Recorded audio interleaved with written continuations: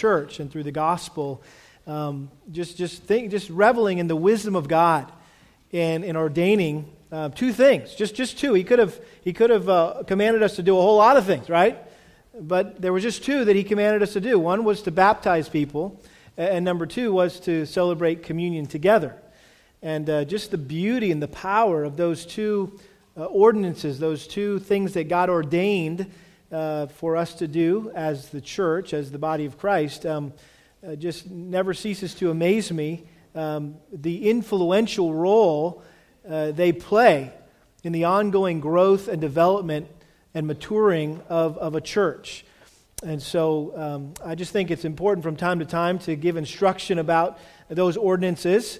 And I've often taught messages on baptism and the importance of baptism. And I think it's also important to preach messages on the importance of communion and the Lord's Supper. And so I felt like this was an appropriate time. We just came off of one, kind of was still on the high of our last ordinance together. And then this morning we come right into our second ordinance. And I thought we could talk about that this morning. And so I want to invite you to take your Bibles and turn back to the passage that I've already read, 1 Corinthians chapter 11. And we're going to be looking at Paul's instruction here on the Lord's Supper more in depth.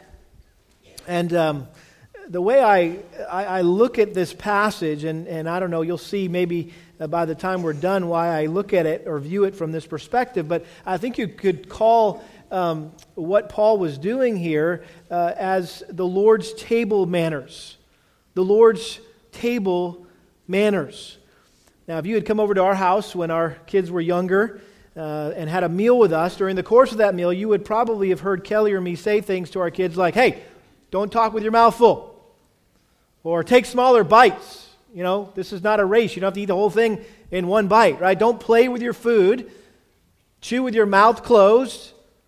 Don't talk to the dogs or look at the dogs while we're at the table, right? We don't want them to be mooches, right? So don't do that. Don't reach for stuff. Ask for things to be passed. Get your elbows off the table. Say please. Say thank you. Don't get up without being asked to be excused. And so I'm sure just like you, right, we tried to teach our kids to have good table manners. And sometimes it even involved discipline to help them learn how to act politely at the table. There were occasions where we had to excuse them from the table. They didn't like to be excused this way from the table, right, where we would go together to the bedroom and have to have a little time with Mr. Rod and just talk about the importance of obedience and politeness and obeying mommy and daddy at the table. And so why? Well, we all know how annoying and unappetizing it can be to eat with a rude person with bad manners. Hopefully you're not that person, right? That's why it's so important that children learn the polite and proper way to act while eating at the table. Well, it's infinitely more important that we as God's children are well-mannered while eating at the Lord's table. Nothing grieves our Heavenly Father more than when His children have bad manners at the meal commemorating the death of His precious Son, Jesus Christ. In fact, He takes it so seriously that He will discipline those children who rudely dishonor Christ during the most sacred occasion that the church gathers for.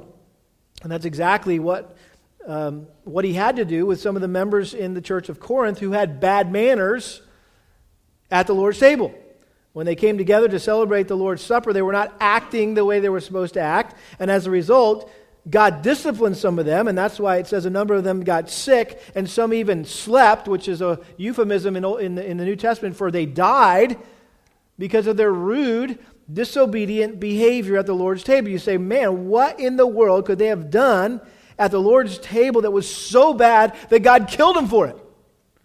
And I'm really glad I made it through alive this morning. I'm not dead yet, so I must have not done it, whatever they did, right? Well, it's not so much what they did or didn't do. It really comes down to the sacredness of the Lord's Supper. And in God's mind, there's nothing more sacred, right, than the death of His Son, Jesus Christ. And that's what we commemorate at the Lord's Supper. Well, according to the book of Acts, we know that the early church was devoted to taking the Lord's Supper every time they met for worship. So it was probably like an every Sunday occurrence. There's some churches that do that. They have communion every Sunday. But it was customary back in the first century for a local church to gather together to worship, and then they would share a meal together afterwards and then conclude that meal with communion. That meal was referred to as the love feast, because of the love that was to be displayed by the believers in sharing food that they brought from home to share with each other. It was like a giant potluck, if you will. And the climax of that love feast was the sharing together of the bread and the cup. And in Corinth, this love feast had degenerated into a gluttonous, drunken party. Notice the context here of our text, verse 20.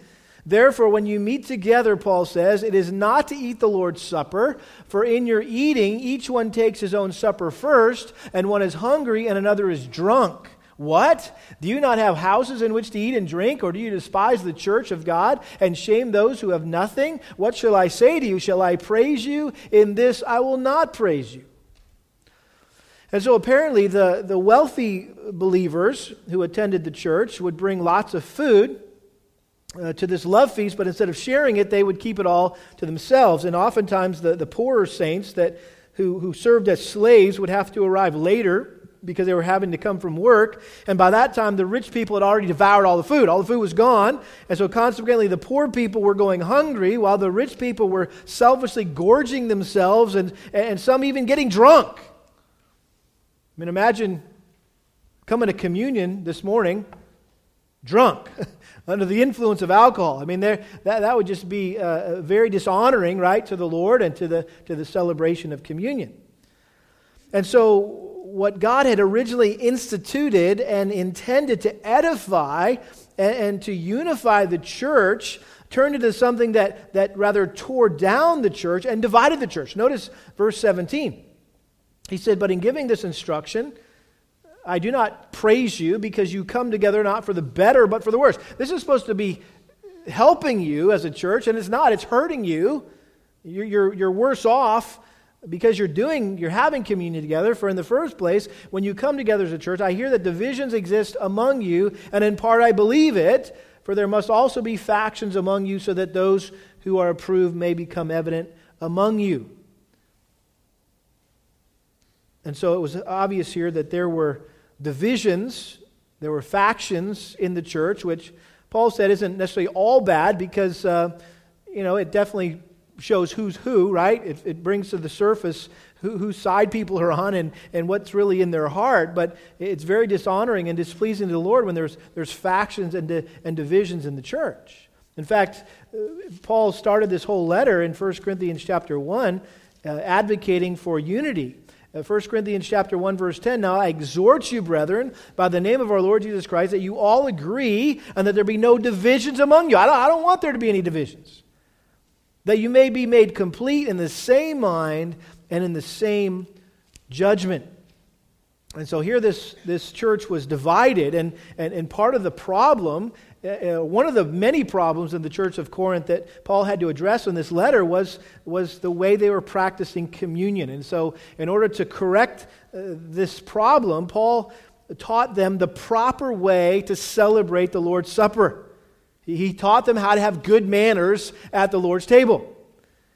And so I want us to see here in verses 23 through 34 here how Paul explained 5 ways that we're supposed to act at the Lord's table in order to avoid the discipline of the Lord. That's key here. That's what was happening in the church in Corinth. In other words, these are the 5 things that we need to do whenever we celebrate communion. This is what a communion service is all about. Okay? So let's look at these things that communion was intended to be, and hopefully you can maybe, I almost flipped around the service and preached before we took communion just so we could kind of prepare our hearts for communion, but now we can just maybe look back on what we did previously in the service, and you evaluate what was going on in your mind and what was going on in your heart during that little 10-15 minute window where we were taking the bread and taking the cup, and you were meditating in your heart and your mind, you were praying, you were listening to Blake play the little song he plays, and whatever. How did you do? Okay, so this is a good opportunity to evaluate. See See if these 5 things were true of your time. Number 1, okay, communion is a time of commemoration. It's a time of commemoration. It's a time to remember the death of Christ.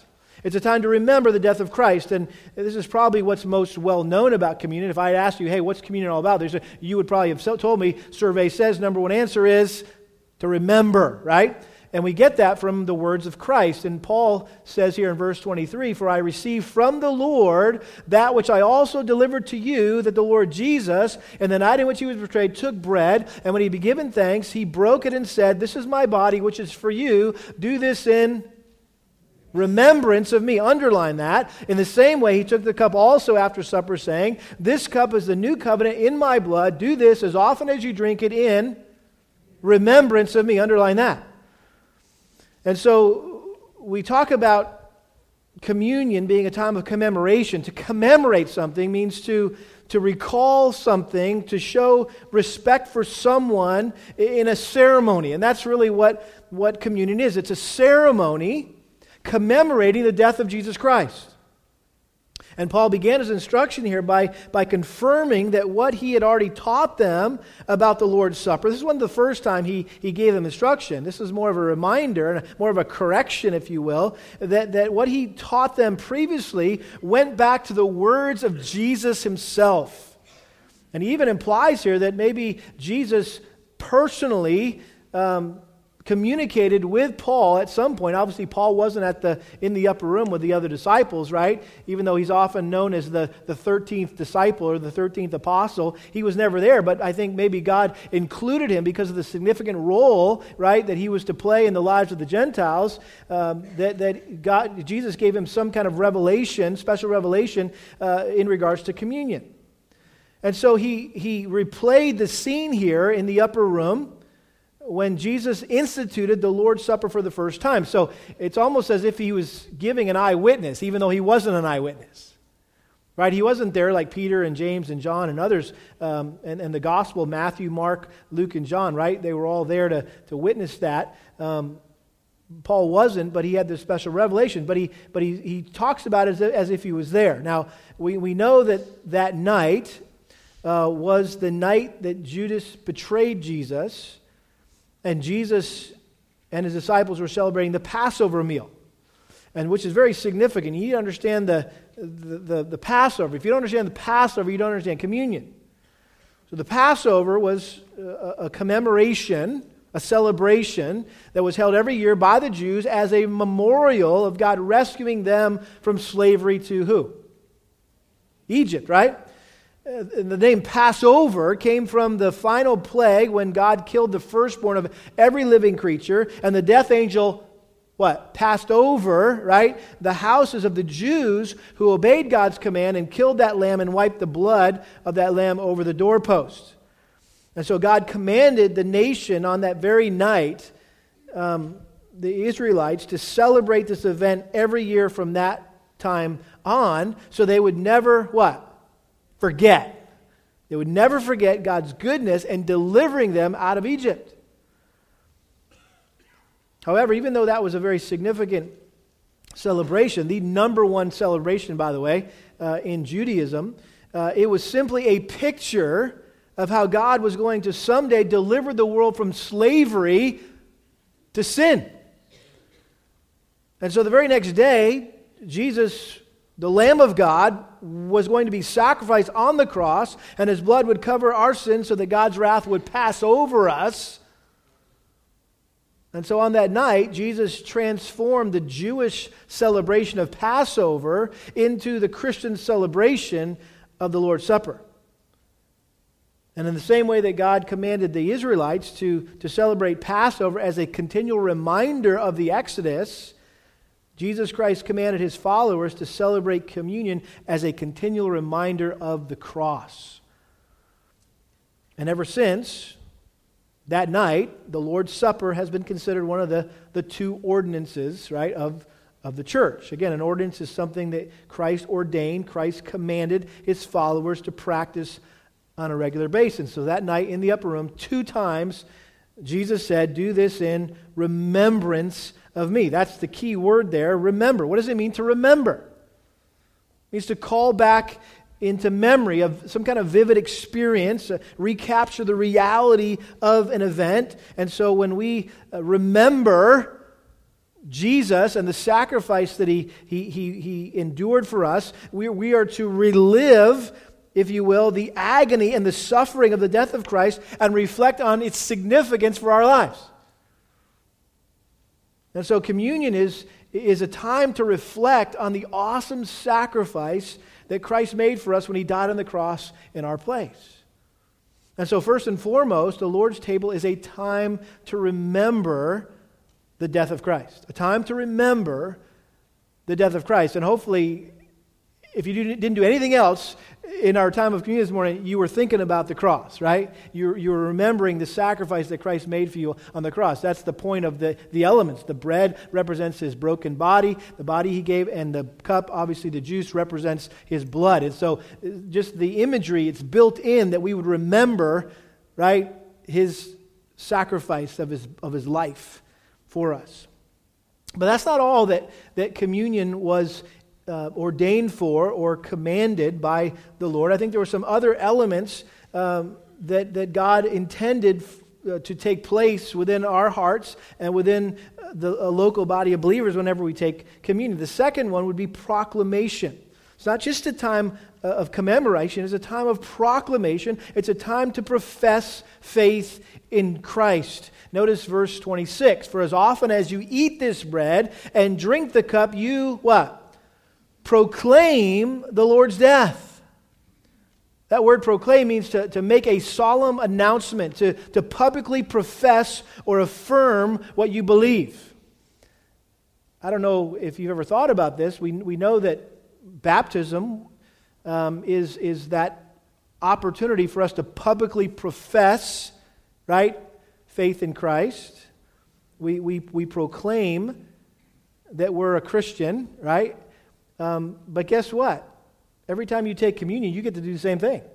Baptism isn't the only time you get to publicly profess your faith in Jesus Christ. Every time you take communion, every time you take that little piece of bread, every time you take that little sip of juice, you are proclaiming the gospel.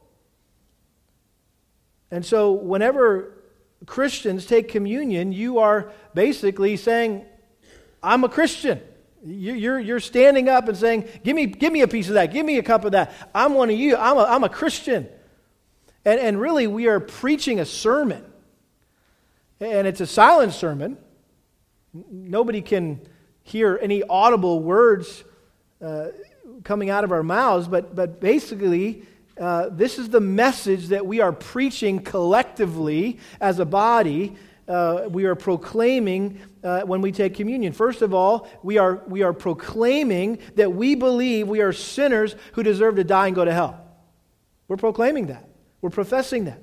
Secondly, we're professing that we believe that Jesus Christ paid the penalty for our sin by dying on the cross in our place. That's what we're proclaiming. That's what we're professing. And we're also proclaiming that we believe that the only way we can be forgiven for our sin and saved from death and hell is by repenting of our sin and placing our faith solely in Christ's death on the cross. And so that's what we're affirming when we take communion. And so that's why, obviously, the Lord's Supper is not for unbelievers. It's for believers only. It's only for those who affirm these things. If you don't affirm these things, well, why would you take communion? And in fact, if you take communion without affirming those things, you are mocking communion. You are, I think, in one sense, doing what it says in verse 27, taking communion in an unworthy manner, and therefore guilty of the body and the blood of the Lord.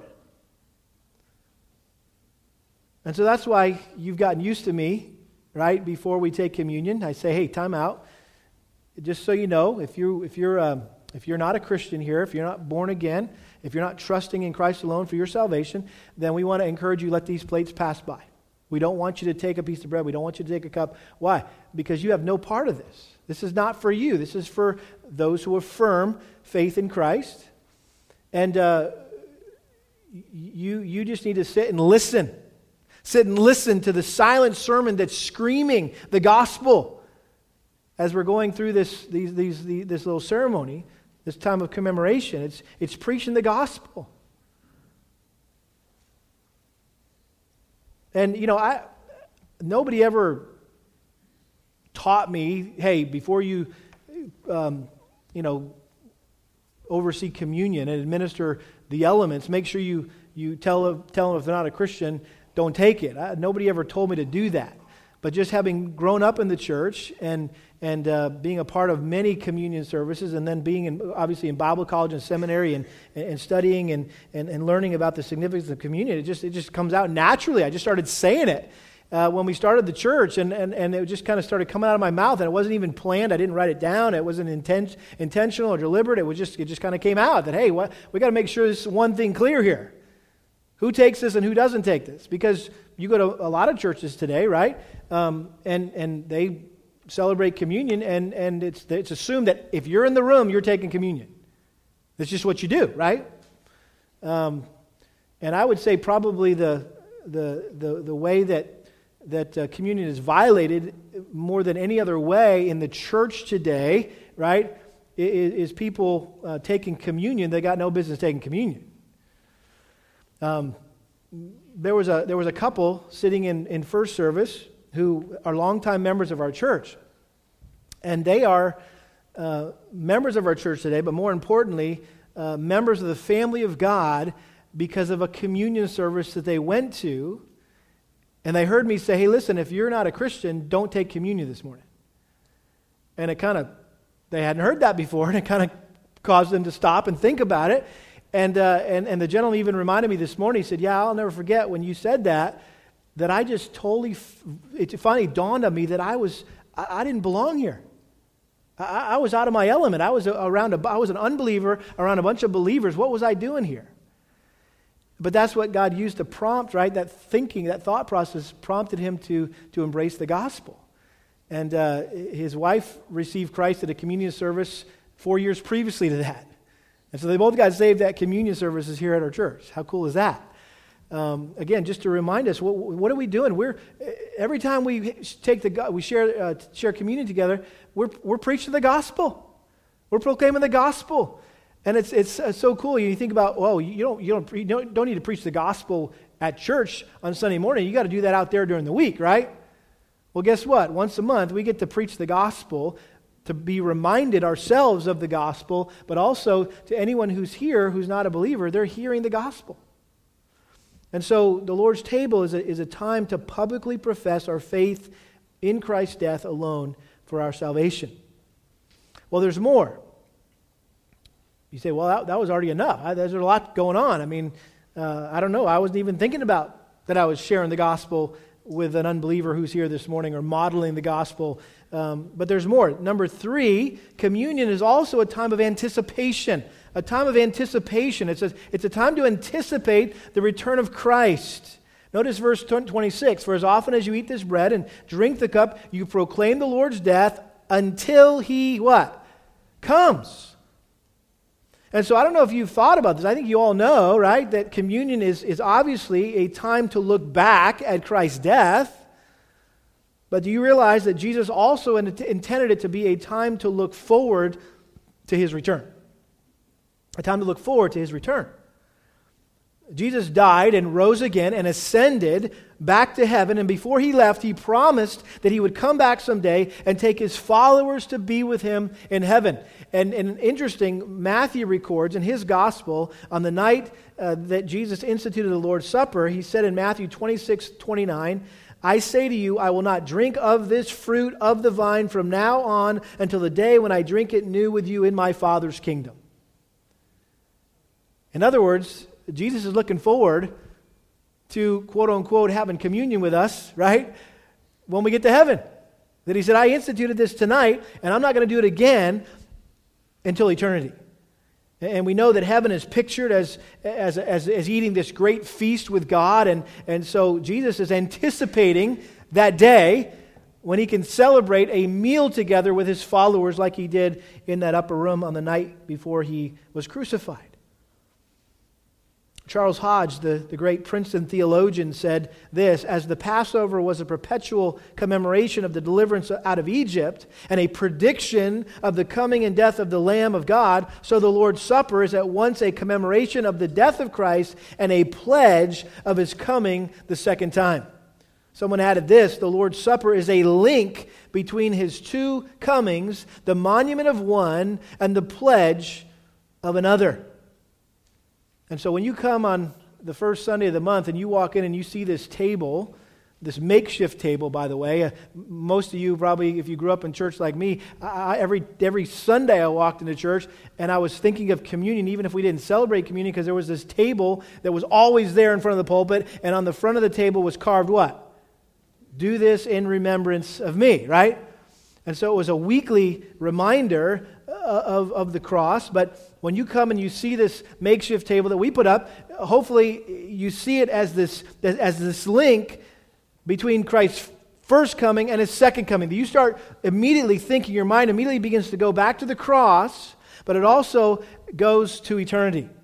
And it goes to the time when Christ returns. And so that's why there's a mixture of both sorrow and joy when we take communion together. Because it's like, which way do I think here? I'm thinking about the cross, and that makes me sad because Jesus had to die on the cross for my sin. But boy, it makes me happy because it's a reminder that guess what? He's coming back to get me, a forgiven, freed sinner. And so there's this conflict, right, in our hearts and our minds as we're celebrating communion. There's sorrow and joy mixed together beautifully. And so the Lord's table is a time to anticipate the Lord's return. And I don't know how many of you actually even thought about the fact that Jesus was coming back. Maybe you spent all your time focused on the fact that Jesus hung on a cross for you, and that's awesome, but save some time, right, in communion, right, to be thinking about His return. Think about Him coming in the clouds to receive His own. Well, probably the other part of communion that we're most aware of is this fourth element, this fourth aspect, and that's examination. Examination. It's an opportunity to check for sin against Christ, to check for sin against Christ. And this is really the heart of the issue here that Paul was getting at in verses 27 to 32. He says, therefore, whoever eats the bread or drinks the cup of the Lord in an unworthy manner shall be guilty of the body and the blood of the Lord. And so partaking in the Lord's Supper in a way that dishonors the worth of what it represents, the incalculable cost of the cross, that's what it means to eat and drink in an unworthy manner. You say, well, talk to me about that. What does that look like practically? How do I know whether or not I'm guilty of bringing dishonor on the Lord Jesus Christ by the way I'm taking communion? Well, first of all, do you take it ritualistically? Do you take it ritualistically? In other words, when you take communion, do you believe that by taking it, you're earning your salvation? You're earning your way to heaven. In other words, you view it as a means of grace to save you or to keep you saved. That's heresy. And there were plenty of people in the church throughout the history of the church that stood up against that ritualistic tendency when it came to the Lord's Supper. And they were actually willing to die, right, for communion not to become ritualistic. If you know anything about the reign of Queen Mary, Bloody Mary in England, she was trying to kind of bring Catholicism back into the Church of England. And one way she was doing that was by reinstituting transubstantiation, which is the view that when you take communion, that the bread and the wine literally turn into the body and the blood of Christ. Like literally. You're eating the blood and eating the flesh and the blood of Christ. And of course, theologically what that means is you're re-sacrificing Christ every time you take communion.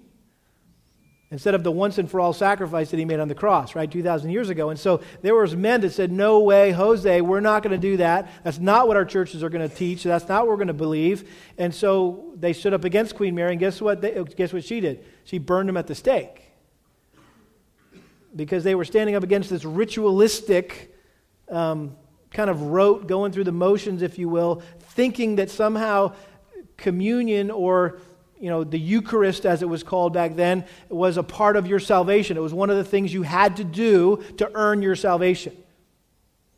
So if you're taking it ritualistically, thinking somehow it's going to save you, then you're dishonoring the worth of Christ. Secondly, if you take it irreverently.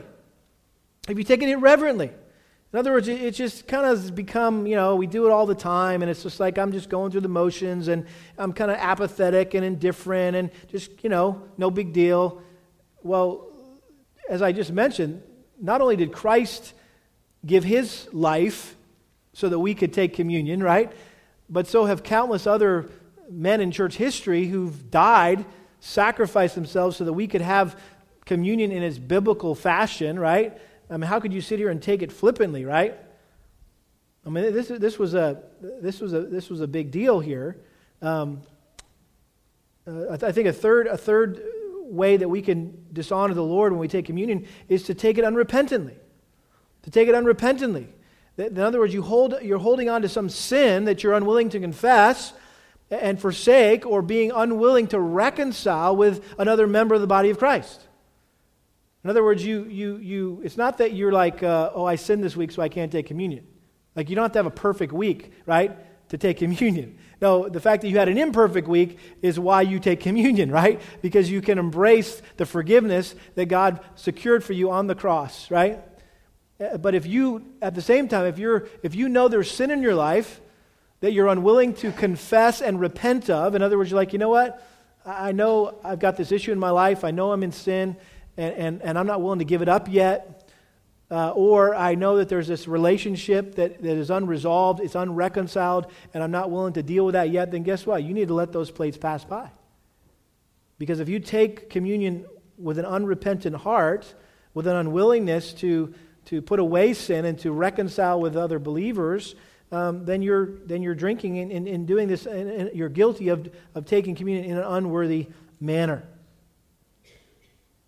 Paul said if we do any of these things, we're guilty of sinning against the worth of Christ's death.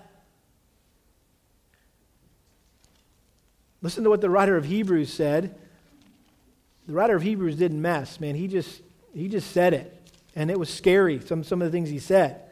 Hebrews chapter 10, verse 29, he says, how much severer punishment do you think he will deserve who has trampled underfoot the Son of God and has regarded as unclean the blood of the covenant by which he was sanctified, and has insulted the Spirit of grace? In other words, it's an insult to the Spirit of God when you dishonor the Son of God.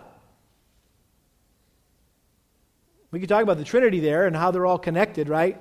The Father, the Son, and the Spirit. But I guess what? The Spirit of God gets offended when the Son of God is dishonored. He says, for we know him who said, vengeance is mine, I will repay. And again, the Lord will judge his people. It is a terrifying thing to fall into the hands of the living God. I think that's exactly what happened to the Corinthians. They had fallen into the hands of the living God. They had treated Christ's death in an unworthy way, and God judged them. They got sick, and some of them even died. Why? Because they failed to honestly examine themselves. Notice what he goes on to say. But, verse 28, a man must examine himself, and in so doing he's to eat of the bread and drink of the cup.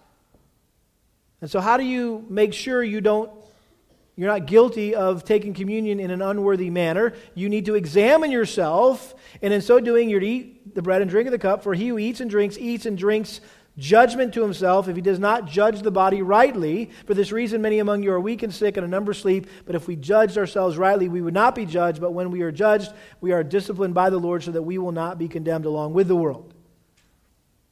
So a couple words here. He's talking about examining yourself and judging yourself, which, by the way, mean the same exact thing. To examine yourself is to judge yourself. To judge yourself is to examine yourself. To examine yourself, the word there is dokimazo in the Greek, which means used to test metal to see whether it was genuine or not. And so the idea is that you need to thoroughly examine yourself to ensure that everything in your life is right with the Lord. It's kind of like a doctor giving you a a physical exam, right? He checks you out from head to toe. In a similar way, we need to give ourselves a complete spiritual checkup. We need to check our actions. We need to check our words, our attitudes, our thoughts, our motives, our relationships. And he describes it further on as judging ourselves. In other words, evaluating your life, acknowledging your own guilt.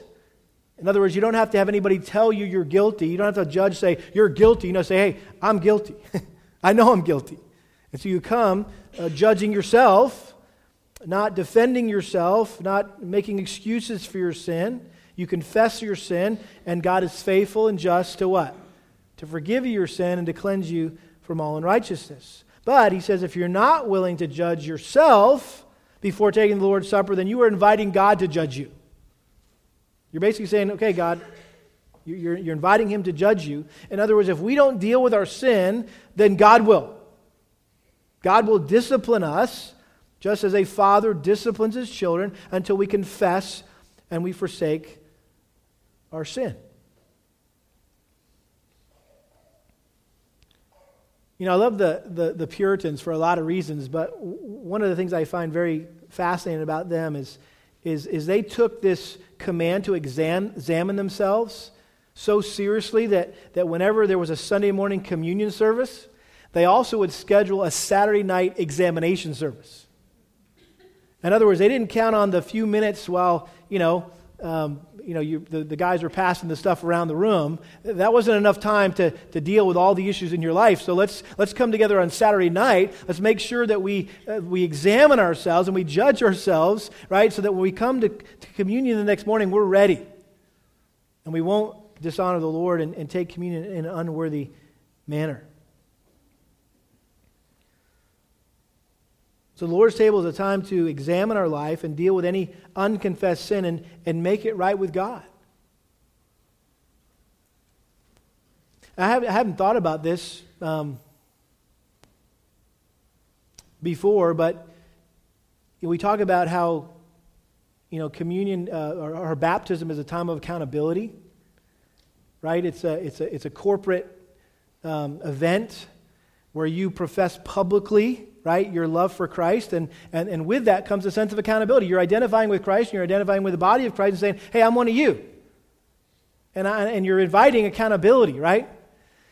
And I never thought about this, but I think in this very same way, when we're here together in a public forum, we don't just, take communion by ourselves in our houses, right? We do it here together. And we actually watch one another take communion. I'm not advocating we're just kind of doing this the whole time, looking around. This is a very personal, private time, right, with the Lord. But there's a corporate nature, as we're going to see in the final point here. There's a corporate nature to this, and it's really, you're inviting accountability as you're sitting there and you take that piece of bread out of that tray and you take that cup out of that tray and you eat that bread and you drink that cup. Basically what you're saying is, I profess faith in Jesus Christ. I'm identifying with Christ. I'm identifying with the body of Christ. And so that person down sitting next to you, whether it be your spouse or your parent, your dad, your mother, your brother or sister, they can hold that against you in a good way. Like, hey, wait a minute, time out. Honey, you just took communion this morning, acting all spiritual and stuff, like you love Jesus, and so why are you talking to me that way? Why are you treating me that way? Or, hey, kids, you took communion this morning, and hey, why are you dishonoring us? Why are you disrespecting us? You're being a hypocrite, right? Or, if need be, you know another brother or sister in the Lord, and you happen to see them on Communion Sunday, and they were there, and right, that they have some unresolved sin issue or some unreconciled relationship, and it's your responsibility. They're making themselves accountable by showing up and taking communion. They're inviting you to come and address that issue in their life. I mean, this is serious stuff. I mean, I've shared this before with you, the story of John Calvin. John Calvin in Geneva, when he took over the ministry there during the time of the Reformation, he had to deal with a group of people called the Libertines. And it was a law, it was written in law in Geneva that you could have one mistress. Couldn't have more than that, but you could have one mistress. And so there was people in the church who bought into that. They said, well, it's the law. We need to obey the law, right? Or we're within the bounds of the law. We can do this. And Calvin's like, what are you talking about? That's disobedience to God's word. You need to be faithful to your wife, right? And so this group of guys called the Libertines, who basically, showed off, were proud of their liberty. They kind of were real cocky about it, and everybody knew that they were living in sin. And they assumed that they could take communion. And so John Calvin said, there's no way. Literally, John Calvin said, over my dead body, you're taking communion. Because I know you're living in sin. And you're making a mockery of the Lord's Supper. And so Calvin would be up here and he would, maybe preach the sermon, and he would bless the elements, and then he would come down and stand next to the table as the people would come. And on that particular Sunday, there was this crisis where this thing kind of came to a head, and the Libertines showed up with scabbards and swords, and they were basically saying, we're taking communion no matter what, and nobody's going to stop us. And so they showed up with their swords drawn. They walked up and said, communion. And Calvin put his arms around the elements to protect them and said, basically, you can cut off my arms, but you're not taking communion this morning. I mean, I love that, John Calvin, right? What a great example of, hey, you guys aren't taking this seriously. You're not examining your life. Then I'm going to protect the elements. I have a pastor friend who said that there was a particular guy who he and the elders knew in the church was being factious, and not everyone knew this, but he was just being subversive and going around and creating all these disagreements and divisions in the church, and he was an unruly man. And so one Sunday morning, the pastor noticed him coming in, and he knew it was Communion Sunday, and he wanted to make sure that this guy didn't take communion. And so during the communion service, the pastor left wherever he was and went over and stood right by the row where this guy was at and just stared at him. Just looked at him. Like, don't you dare take communion this morning, because I know what you're up to. I mean, this is like serious stuff, right? We don't want to dishonor the Lord. We need to make sure there's a time of examination. Well, lastly, and this is, I think, an element of communion that is too often overlooked, and that is unification. That is unification. Communion is a time to unite with the body of Christ. Notice the language in the last two verses, verse 33 and 34. So then, my brethren, when you come together to eat, wait for one another. If anyone is hungry, let him eat at home, so that you will not come together for judgment. The remaining matters I will arrange when I come. And so, 2 times he says this come together, right? This phrase come together. So it's communion. The Lord's Supper is a time of coming together of the members of the body of Christ. We call it communion, which is from the Greek word koinonia, and you don't probably know Greek, but you do know koinonia means what? Fellowship, right? It's having a sharing in common. That's the idea. And even in the previous chapter, 1 Corinthians chapter 10, verse 16, Paul says this, is not the cup of blessing which we bless a sharing in the blood of Christ? Is not the bread which we break a sharing in the body of Christ? And so he's talking about communion. He's talking about how it's a sharing together. Since there is one bread, verse 17, we are one, but we who are many are one body, for we all partake of the one bread.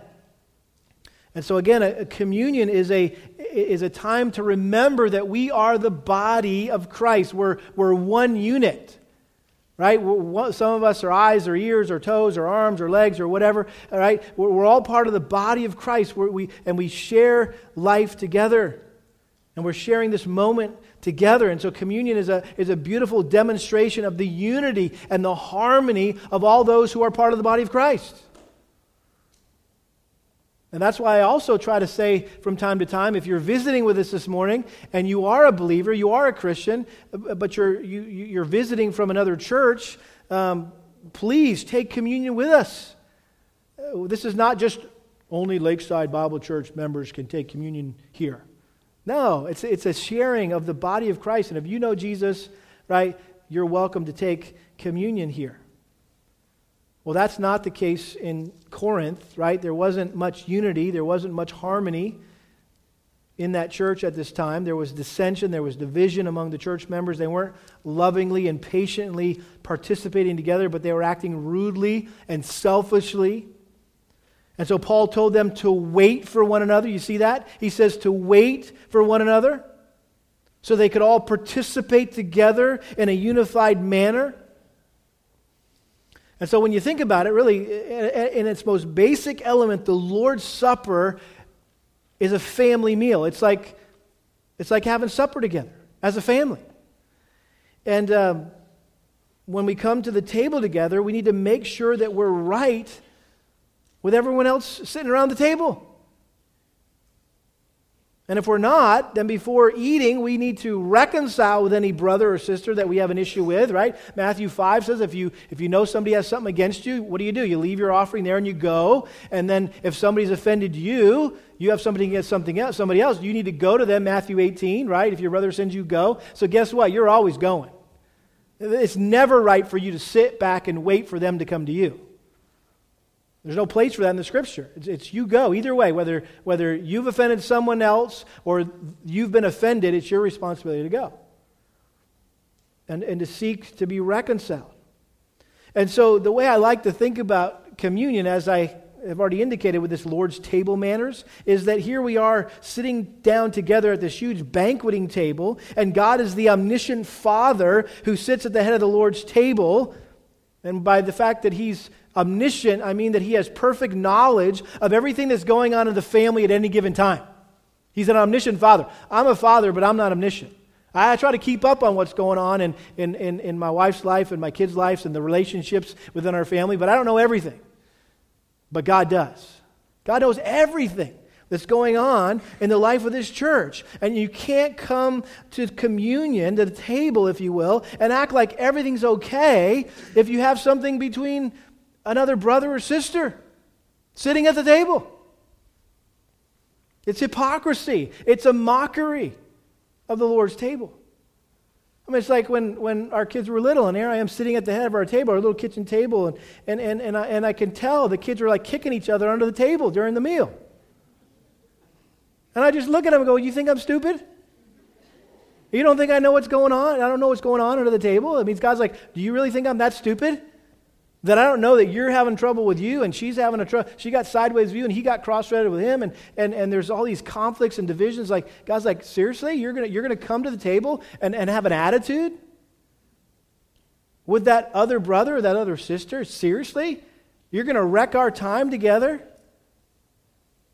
Get it right. Get it right. Why? Because if you're out of fellowship with another believer, you're out of fellowship with God. If you're not right with each other, right, you're not right with God. And so you need to get right with that person before you can be right with God. And so having regular communion services promotes and preserves unity within a church. Why? Because it forces church members to deal with any issues that have become between them, and they will, right? It's bound to happen, right? There's a lot of stuff in the Bible about unity. Why? Because He knew we were going to struggle with unity. So we're forced to be diligent to maintain the unity of the Spirit in the bond of peace, Ephesians 4:3. So you think about it, I mean, some churches do this every Sunday. We do it once a month. And so for the sake of our church, you could just basically look at it this way. Every month, you have a reckoning with the cross. I mean, hopefully you're doing that on a daily basis. Every time you go to the Lord in His Word and in prayer, right? You're coming to the Lord. But there's something unique about communion service, about the Lord's Supper, that you're coming to the foot of the cross, and you need to give a reckoning of your life to the Lord. And it involves your relationship with Him, right? And any sins or disobedience that has broken your fellowship, and also the fellowship that you share with your brothers and sisters in Christ or your family members. And so, hey, enjoy your anger and bitterness and whatever you enjoy about getting sideways with people, right, and not resolving conflict. Enjoy that for 3 or 4 weeks, but then it's done. It's got to stop, or you can't take communion. That's the point, right? So this was a beautiful way wise way, right, for God to make sure that we keep short accounts with one another. Do you see what I'm saying here? We're forced to keep short accounts. We can't go longer than a month without getting right with each other. Hopefully you won't wait for communion to do that, but it is a good reminder that you better get right now, or you're going to miss out on the blessing, right? The sweetness that communion was intended for us to be as the body of Christ. Well, these are the Lord's table manners. These are the ways we're supposed to act whenever we take communion together. We need to remember the death of Christ, profess faith in Christ, anticipate the return of Christ, check for sin against Christ, and unite with the body of Christ. Let's pray. Father, we ask that you would help us to apply these principles as we continue forward in our taking communion together as a church. And we have an opportunity just in a couple weeks on Good Friday, probably the most special communion service of the year, that we have an opportunity to put into practice what we've learned this morning. And so, Lord, if there are any sins in our lives or unreconciled relationships, Lord, that you would begin burdening our hearts, that we've got a day of reckoning coming, a time of accountability coming in just a couple weeks where we're going to have to get that right, whatever it is in our lives, or we're not going to be able to celebrate the communion the way you want us to on Good Friday. And so I just pray that you'd be working in all of our hearts and granting repentance and granting reconciliation where it needs to be for your honor and your glory, and just make our communion times just the highlight of our month. Every month we do it, and we pray this in Jesus' name. Amen.